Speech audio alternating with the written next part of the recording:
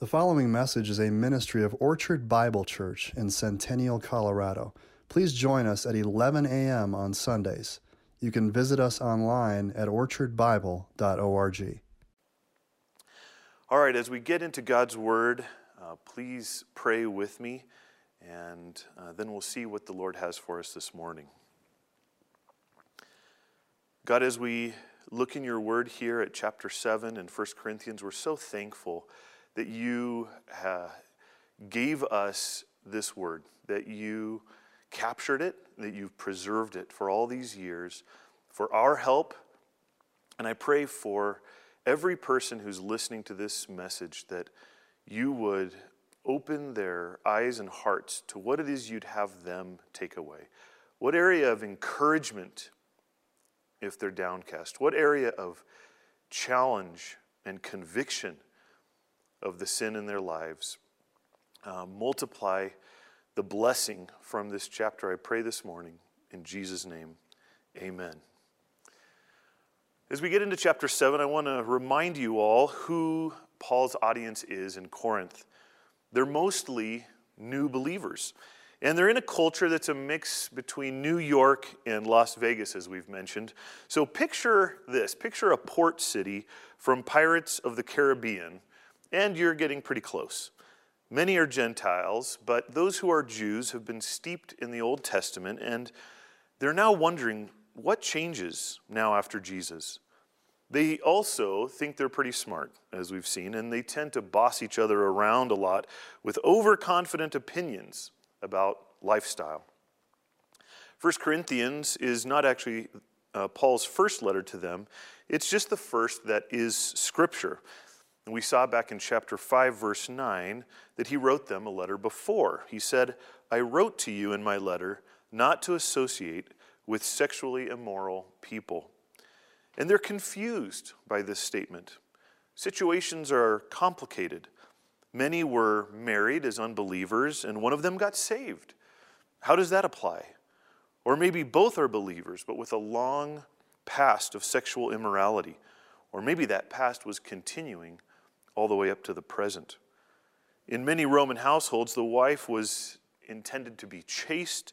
Her purpose was just for procreation, to continue the line with a legitimate heir, while the husbands could have prostitutes or even their slaves for the purpose of pleasure. And out of this scramble of sexual perversion, God is saving people. He's beginning to build his church. Paul says in 6:11, "And such were some of you. You have been stained and hurt by your sexual immorality, but you were washed. You were sanctified. When you were justified in the name of the Lord Jesus Christ, the stain was washed away." This is good news. You get to start fresh. Well, we don't even know what that really means, they say. And in chapter 7, Paul begins to answer their questions. Now, there was so much wrong that had been reported to Paul that it actually took him 6 chapters of strong teaching, commands, and "do you not know" type rebukes before he could even get to their questions. But there's a shift starting in this chapter. And I hope you see Paul's heart shine through as he answers their questions about marriage. He's glad they're concerned. They want to understand. They want to be obedient. And he frees them from rules and laws that burden them if they're not from God. He teaches them the liberties and the patterns that are good, not just what to avoid. He wants them to please God and be happy with the good gifts that God has given them, including their bodies and sexuality. And I want all of these for you too. You know, as you're cooped up at home 24/7 with each other because of COVID-19, I think these words could be especially useful and help for you from the Lord. Many of you have questions about your own marriages and your own complicated and messy backgrounds. The title to my message is "Good Answers to Difficult Marriage Questions." Now, that title could mean 2 different things depending on how we read it. Does he mean the questions about marriage are difficult questions, or does he mean the questions about marriages that are difficult marriages? And I want to answer those questions with two questions of my own. Is your marriage difficult? Then that's what I meant. This passage has answers for you and hope. Listen to the good answers that God has for you. Is your marriage easy? That doesn't mean you have a good marriage. It could be that you aren't asking yourself the difficult questions. So listen to these great questions and buckle up for the answers. You may be less prepared for them than you think. Well, what should we do about sex in our marriage? We have problems. We have questions. What should I do if I'm married to another believer? Maybe things are bad. Maybe you feel at the end of your rope. What should I do if I'm married to an unbeliever? Maybe they're okay with you being a Christian. Maybe they hate it. How do you handle that? Paul has rich wisdom from God for all of us. Let's look at the first set of good answers to difficult marriage questions in verses 1 through 6. Number 1, what should we do about sex in marriage? Let's read verses 1 and 2 together. Now, concerning the matters about which you wrote, it is good for a man not to have sexual relations with a woman. But because of the temptation to sexual immorality, each man should have his own wife, and each woman her own husband. Now, you'll notice in your Bible that there are quotes around the statement in verse 1. And virtually all commentators agree that this is a truth statement made by the Corinthians to Paul, and he's either quoting or paraphrasing it from that letter, and he does not agree with it. Now, why would the people in this church think that the moral high ground was complete abstinence from sex? We already saw back in chapter 5 that they were allowing a man to sleep with his father's wife and were proud about being so permissive. Isn't this the opposite? Well, there are several reasons that are possible. It's probably a blend of these reasons too, because remember, just like any church, this church had a wide variety of people in it. Maybe it's a reaction to Paul's first letter where he told them to not be around people who were sexually immoral, and they're taking it too far, misunderstanding his teaching. Another reason that they might think all sex was bad is that most of it was rampant prostitution, adultery, and homosexuality. They didn't have a concept of healthy, monogamous, God-honoring sexuality. They mostly experienced all the brokenness and pain from it. There was a group, the Epicureans, who taught that you should dive head first into any pleasure you wanted. Some of those indulged in every craving, trying to escape pain and suffering through feasting, drinking, and sex. And again, this is, you can picture the stereotypical pirate's lifestyle. Others sought optimum pleasure, not maximizing pleasure. Because how many hangovers and one-night stands do you have to have before you realize that you're not living the happiest life you could have? Well, no doubt some of these Epicureans were saved, and they were reacting, thinking all sex was morally bad. Third, remember the Greek dualist philosophers who taught that things of the spirit were the things that were morally good, and all things of the body were evil. Well, however it was that they came to the conclusion that abstinence was best, Paul will have none of it. And he will go on to deny it or severely limit it in the following verses. Commentator Gardner gives us a good paraphrase of verses 1 and 2. Listen to this. It is good for a man not to touch a woman. On the contrary, it is precisely because of the sexual immoralities of which we have been speaking that a man must have his own wife and a wife her own husband. Now, to be clear, Paul is not saying that every man and woman should get married. In a few verses, he'll go on to give multiple examples and reasons why that's not the case for all people. What he's saying is, and listen to this, if you're married, instead of avoiding sex with your spouse to be godlier, sleep with your spouse to be godlier. Paul then gives detailed instructions on what proper sexual intimacy should be like between a husband and wife. But before we move on, notice that even here, Paul is very specific and teaches two absolutes. Since most human beings will have sexual relations, they must follow God's order at creation. First, it is exclusive. Each man can only sleep with his own wife, and each woman can only sleep with her own husband. Second, it must be one woman and one man. Anything outside marriage between one man and one woman is sexual immorality. But inside those boundaries, it's good. Let's go on to verses 3 through 5. Read with me. The husband should give to his wife her conjugal rights, and likewise the wife to her husband. For the wife does not have authority over her own body, but the husband does. Likewise, the husband does not have authority over his own body, but the wife does.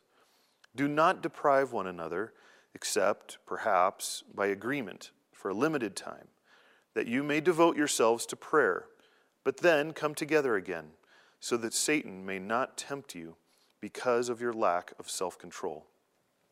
I've wanted to preach on these verses for a few years now. That may sound weird, but hear me out.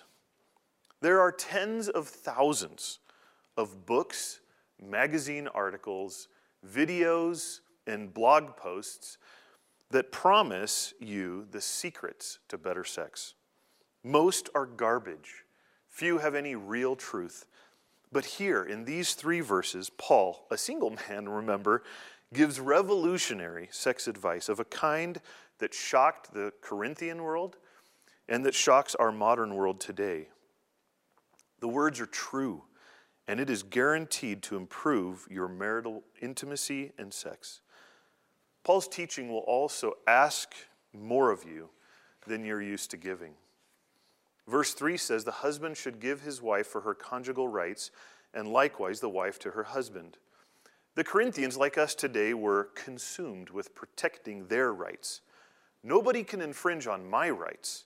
The focus is me. So Paul hones in on this and he says, okay, you're worried a lot about rights. Here's the truth. When you got married, you entered into a covenant, like a contract for life, sealed by God himself. And in that, you made a promise to give yourself to your spouse. And that promise was as real as the promise to give yourself exclusively to your spouse. We could translate verse 3, let him pay to his wife what is owed. This sounds like a duty, but the fact that it is a duty doesn't diminish love or lack of interest in either person. In fact, quite the opposite. Think about this. It's the person who loves themselves that cuts off their spouse to suit their own interests and desires. That is less loving, not more. God isn't lowering our idea of sex, he's raising it. Note how Paul expressly calls this out as mutual. It's not just the woman who should be available to her husband. I love how God elevates the status of women here to deserve respect, faithfulness, and self-control in these verses. Men, your body belongs to your wife. You owe it to her. You promised that when you married her. She owns your mind, so you can't let your lust run rampant. She owns your eyes and your hands, so you can't escape to pornography. Even though most cultures in history have told men to do whatever they need to satisfy their selfish desires, God makes no allowance for it. But my wife isn't interested as much, or it takes so much effort to get things going, you might say. Who cares? You're under contract. Even higher, you're under covenant before God. And ladies, you made the same promises when you married your husband. Nobody forced you to marry that guy, but now you need to honor your promise too. Your body belongs to your husband. He owns your mind, so you can't let your romantic fantasies of someone ideal sweeping you off your feet run rampant. He owns your eyes and hands, so you can't escape to reading or looking at things that lead you to search for satisfaction to your intimate desires apart from your husband. You know, sometimes we make fun of men's sexual desires and women seem superior and more holy. But remember, you are less holy if you forget that your body is not your own. Verse 4 says, for the wife does not have authority over her own body, but the husband does. Likewise, the husband does not have authority over his own body, but the wife does. Here's the change in our hearts that God wants for us here. And this is revolutionary, so please don't miss it. Both the husband and the wife naturally think of self in sex and vulnerability and in love. I need something from you. Well, I need something from you. Well, I'm afraid that if we focus on what you need, I won't get what I need. I feel the same way. In fact, it seems like lately we're just trying to keep you happy. But I own you, and it's my turn. But remember, I own you too.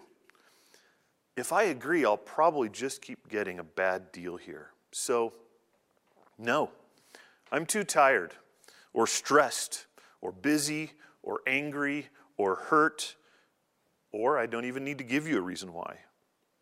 Gosh, this is embarrassing. I'm not opening up again. I'll show you. In fact, I can last longer than you can.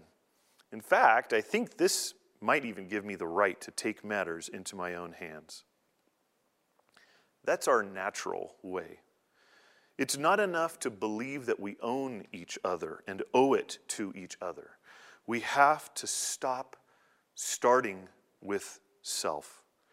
We need to start with our husband or our wife. Imagine a conversation going like this.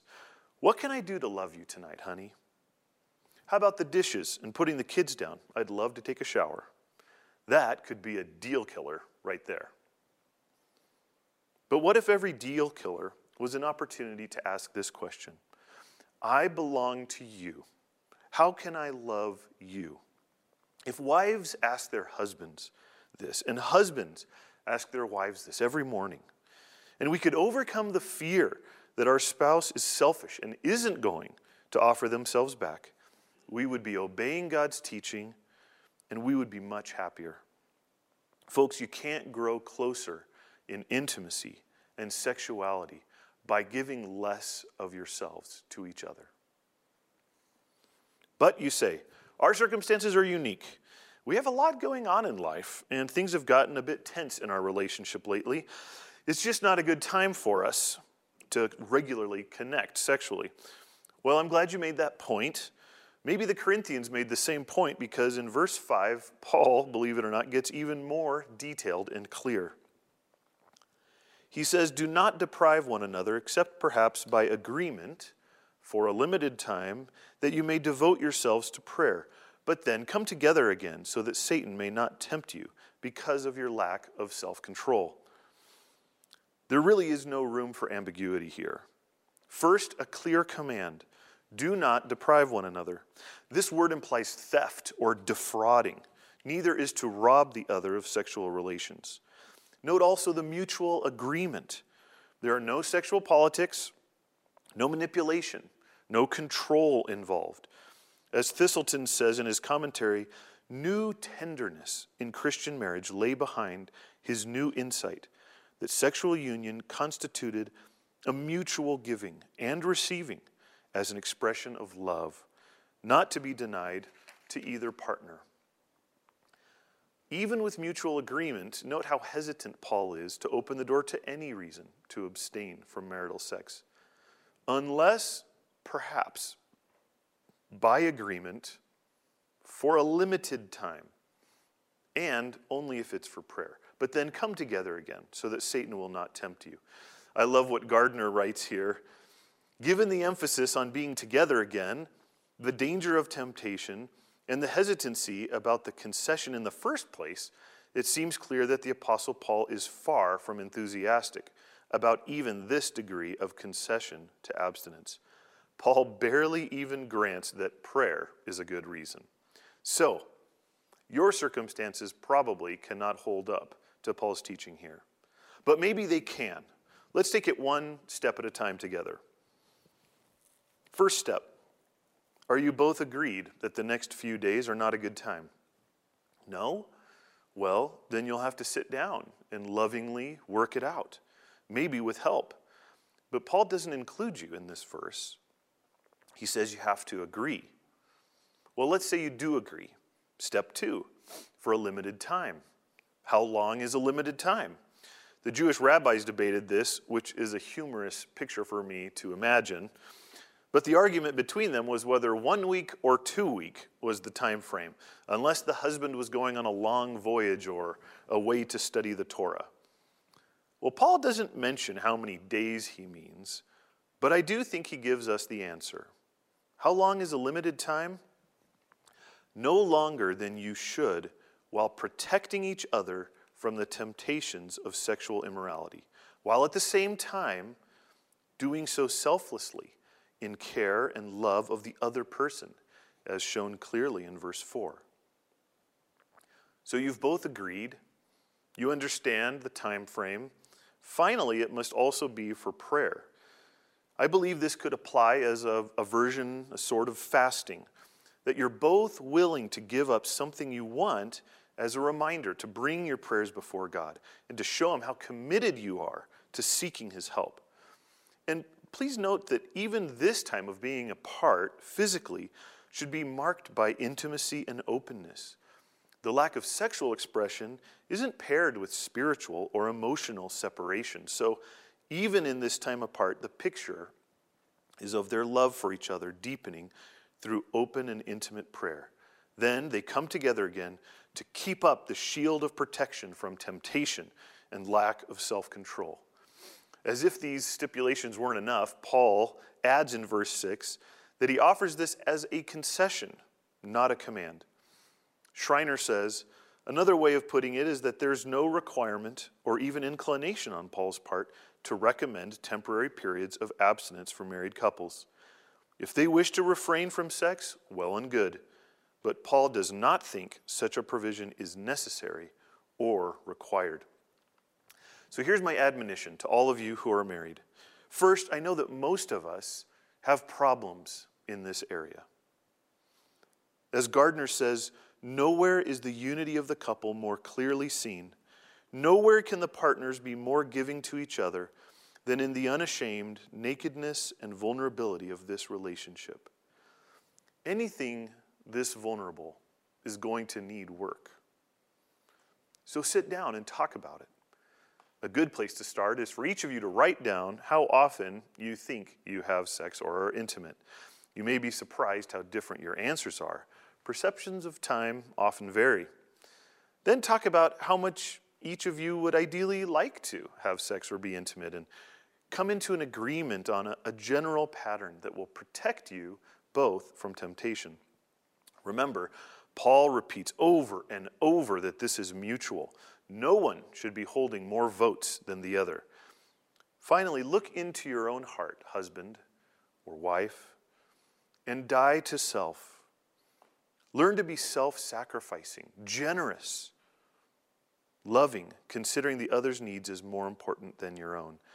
It is not easy, but if you're working on this attitude, both of you, it will enrich your lives in marriage.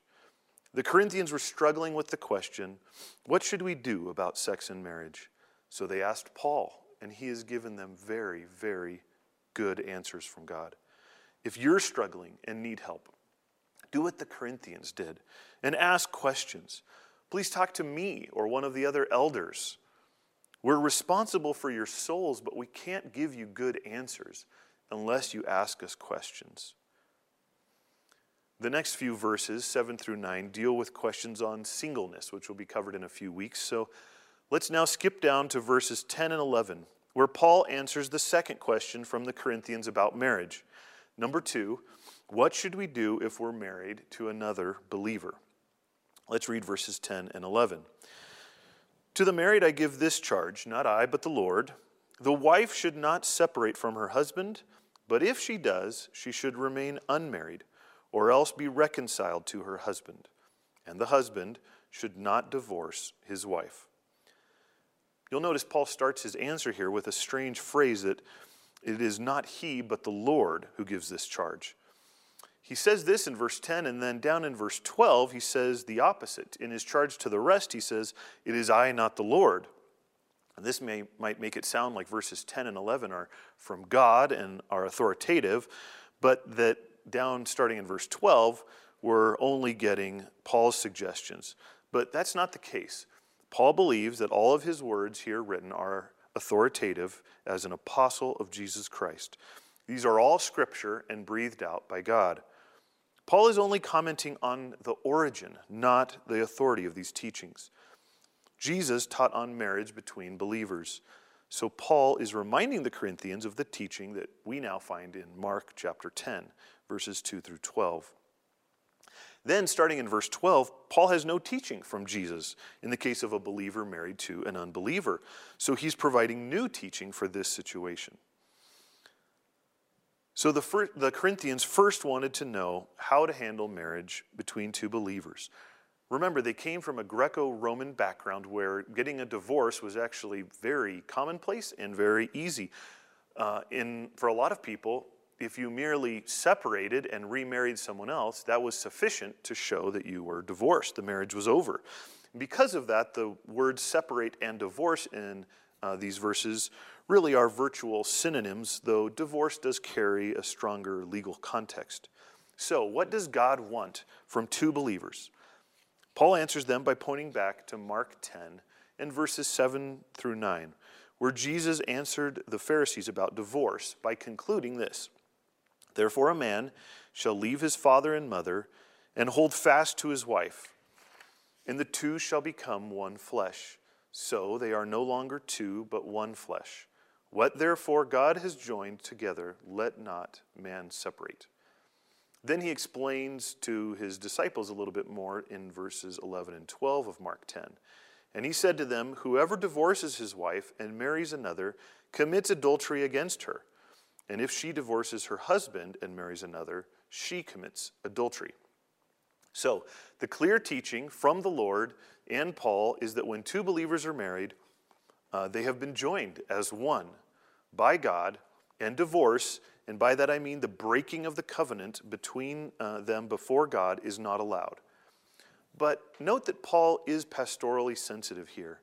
He adds that in some cases divorce may happen or have happened in the legal or social context. He says if reconciliation can happen, then that is great. The husband and wife should be reconciled. But Paul understands that in some cases reconciliation will not be possible. And if that's the case, then the wife and her husband, as he again makes this mutual in the last phrase, must remain unmarried for the rest of his or her life. Now, in our day, just as in Corinth, there are as many scenarios as you can think of as it relates to this teaching. So let me just make a few points briefly to hopefully add some clarity for you. When a Christian man and a Christian woman get married, they're joined in two ways. They're joined in some earthly, legal, social sense, as is recognized by the state, by their friends, but they're also joined in marriage by God, a spiritual union. Now, if they break the earthly, legal marriage and divorce, that does not mean that they have broken the covenant before God. In his eyes, they're still married, and that's why they cannot remarry, but must remain single. Otherwise, they're committing adultery. If, on the other hand, one of the spouses commits adultery, that is the one scenario that does break the covenant before God. Matthew 5:32 states this clearly. And at that point, the couple must choose to reconcile and renew their covenant before God, or to also separate physically and legally. God allows that to happen in that case, not to lower the bonds of marriage, but to show us how serious he is about exclusivity and faithfulness sexually in marriage, even faithfulness in the fires of life. The elders at Orchard, just like Paul here, see marriage between two believers as sacred, a bond not to be broken. And there is no way to get out of that bond that does not involve sin. So we work to heal, to grow, to reconcile, to restore struggling marriages.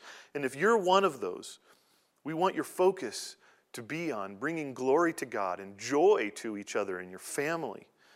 And we believe that the Spirit of God and the power of His Word are able to do what feels impossible. We have seen Him do it before. Having given good answers now to the Corinthians on single people, including widows, which we'll look at in a few weeks, and believers who are married, Paul now provides good answers to the rest the final group, the people who are now believers but are married to an unbeliever. Number 3, what should we do if we're married to an unbeliever? Let's look at the first 2 verses, starting in verse 12. To the rest I say, I, not the Lord, that if any brother has a wife who's an unbeliever, and she consents to live with him, he should not divorce her. If any woman has a husband who is an unbeliever, and he consents to live with her, she should not divorce him. Now again, Paul's not saying these words carry any less weight, but that he's now addressing a situation that was not specifically covered in Jesus' general principle. Many people in Corinth were married as unbelievers, right? And then one of them came to Christ. So now we have the situation of a believer being married to an unbeliever. So the believer is now asking, what should I do? Well, in the Old Testament, remember that Ezra tells Jewish husbands to separate from foreign wives that they had taken. So the Corinthians could have applied this and thought they should separate from an unbeliever because they would in some way become defiled or stained by remaining linked to the unbeliever. Well, Paul teaches here that if a believer is already married to an unbeliever and the unbelieving partner is willing to stay, that they should stay and the believer should not initiate a divorce. He goes on in verse 14 to give his first reason why and to erase their fears about being made unholy by remaining in the marriage to an unbeliever. For the unbelieving husband is made holy because of his wife, and the unbelieving wife is made holy because of her husband. Otherwise, your children would be unclean, but as it is, they are holy. Now, to those from a Jewish background, this would come as a shock. Stay in your marriage to an unbeliever. They will continue to live in sin, yes, but that will not stain you or hurt your status as a Christian. To those who were in his audience from a pagan background, this would also come as a surprise. In Paul's day, most believed that the wife should follow the religion of her husband. In fact, Plutarch said, a wife ought not to make friends of her own, but to enjoy her husband's friends in common with him. The gods are the first and most important friends. Wherefore it is becoming for a wife to worship and to know only the gods that her husband believes in, and to shut the front door tight upon all strange rituals and outlandish superstitions. But Paul gives the wives equal standing, and he says, remain in your belief as Christians. Do not follow your husband's beliefs. Your holy standing as set apart to God actually works in the other direction. Listen to this quote from commentator Thistleton. The consecration, lifestyle, values and influence of the Christian spouse and parent has a wholesome effect on the unbeliever and on the child also. If the Christian spouse lives in faith, prayer, and a gospel lifestyle, this will permeate the home and in effect amount to a consecrating influence on the spouse and child. As we'll see in verse 16, this making holy of a spouse or a child through the believing spouse does not mean a sanctifying or saving faith in Jesus Christ. The spouse and children do not have salvation transferred to them through the believing spouse or parent. If he meant that, then verse 16 would have no meaning. Rather, Paul's saying that your unsaved spouse and children are in a privileged position with you. They benefit from the reflection of Christ lived before them every day. Your behavior, values, and Christ-like love is a special blessing and may lead to the salvation of your spouse and kids. You may be discouraged in this area today. You were not saved maybe when you got married, but then God revealed to you that he sent his son to die for your sins in your place. And you believed and your sins were forgiven. But you've shared this great news with your husband or your wife. And not only have they not believed, they're angry and wish you were the person you used to be. Well, I want to share a story with you. It's a story of an atheist named Lee. I'm going to read you excerpts of his story using his words so that you get the story right from the source. And here's how his story starts. Because I had no belief in God, I really lacked a moral framework for my life. I'm not saying all atheists think this way. I'm just telling you how I looked at the world. If there's no heaven, if there's no hell, if there's no judgment, if there's no ultimate accountability, then the most logical way for me to live my life would be as a hedonist, someone who just pursues pleasure. And that's what I did. So I lived a very immoral and drunken and profane and narcissistic, self-absorbed, really self-destructive in a lot of ways. That was my life. What people saw was me winning awards for investigative reporting. What they didn't see was the other side, which was me literally drunk in the snow in an alley on Saturday night. And I had so much rage inside of me, so much anger.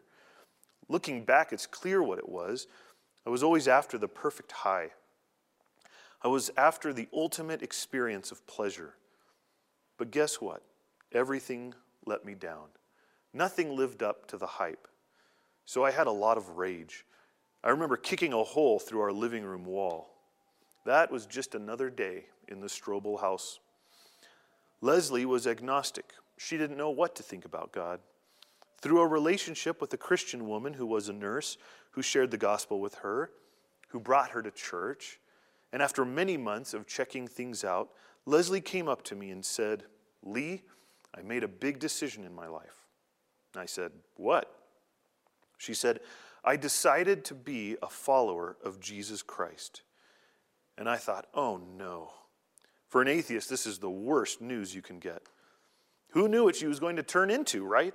Some holy roller or something. I didn't know. All I knew was this wasn't part of the deal. This isn't what I signed up for. The first word that went through my mind, divorce. I was going to walk out. But I stuck around, and a couple of things happened. On the positive side, there were a lot of changes in Leslie, in her character, the way she related to me and the kids. They were winsome, they were attractive, and kind of pulled me toward faith. But at the same time, I wanted our old life back. I wanted the old Leslie back. So I thought, what can I do to get her out of this cult that she's gotten involved in? I thought, well, I've got a good idea. I'll just disprove Christianity, because then I'll get her out of this cult and we can go back to our life the way it was. Let me pause Lee's story for a couple of minutes to comment.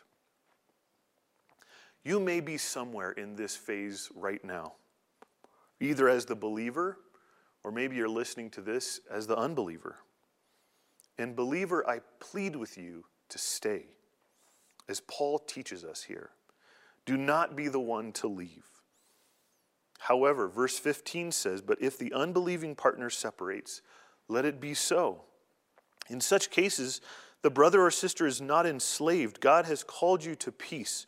For how do you know, wife, whether you will save your husband? Or how do you know, husband, whether you will save your wife?" If your unbelieving spouse refuses to stay with you and initiates the divorce, you're not enslaved to stay in this marriage or to remain single.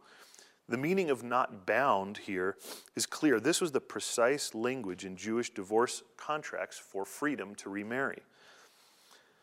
Verse 16, our final verse, can actually be read two different ways. And they're opposites. One is often called the optimistic and the other the pessimistic interpretation.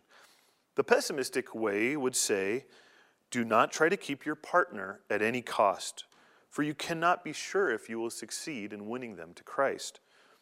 The optimistic way would say, don't initiate a divorce because you may well win them to Christ.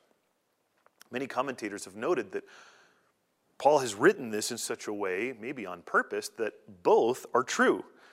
And I must be the eternal optimist because I see both interpretations as pastoral and as encouraging to the person who's married to an unbeliever. First, free yourself of the stress and worry of trying to rescue a marriage at any cost when the unbelieving partner refuses to stay. You are called to live in peace. Find joy and peace in any circumstances. Don't beat yourself up over this. But secondly, make every effort to love and pray and pursue your unbelieving spouse. Every day you have to live with them, even if it's very difficult. How do you know? if God will use your holy influence to save them. All right, I'll close by finishing Lee and Leslie's story. He thought he could disprove Christianity in one weekend, but he ended up spending over 2 years researching and studying the resurrection and other facts about Jesus. And at the end of that time, this is what happened. I'll read from his words again. Then I read a verse, John 1:12. But as many as received him, to them he gave the right to become children of God, even to those who believe in his name. And I realized, okay, believing the evidence, concluding, reaching the verdict that Jesus claimed to be the Son of God and backed it up by returning from the dead, that's great, that's important. It's not enough. It's not enough. Believe plus receive. I had to receive. Receive what? Receive this free gift of forgiveness and eternal life that Jesus purchased for me on the cross when he died as my substitute to pay for all my sin. And when I would receive this free gift of grace, then I would become a child of God. So I got on my knees and I poured out a confession of a lifetime of immorality that would absolutely curl your hair. And at that moment, I received complete and total forgiveness through Jesus Christ. And I became a child of God. As I told Leslie this, she burst into tears. She threw her arms around my neck and she said, "Oh, honey, I almost gave up on you 1,000 times. She said, when I was a new Christian, I met some women at church and I said, I don't have any hope for my husband. He's a hard-headed, hard-hearted legal editor at the Chicago Tribune. He will never bend his knee to Jesus. And this one elderly saint put her arm around her shoulder and pulled her to the side, and she said, Oh, Leslie, no one is beyond hope. And she gave a verse to her from the Old Testament, Ezekiel 36:26, that says, Moreover, I will give you a new heart, and I will put a new spirit within you. I will remove from you your heart of stone and give you a heart of flesh. And so what I never knew at the time, this whole 2 years that I'm on this investigative journey, what I never knew is that every day my wife, behind the scenes, was on her knees praying that verse for me. And can I tell you what happened?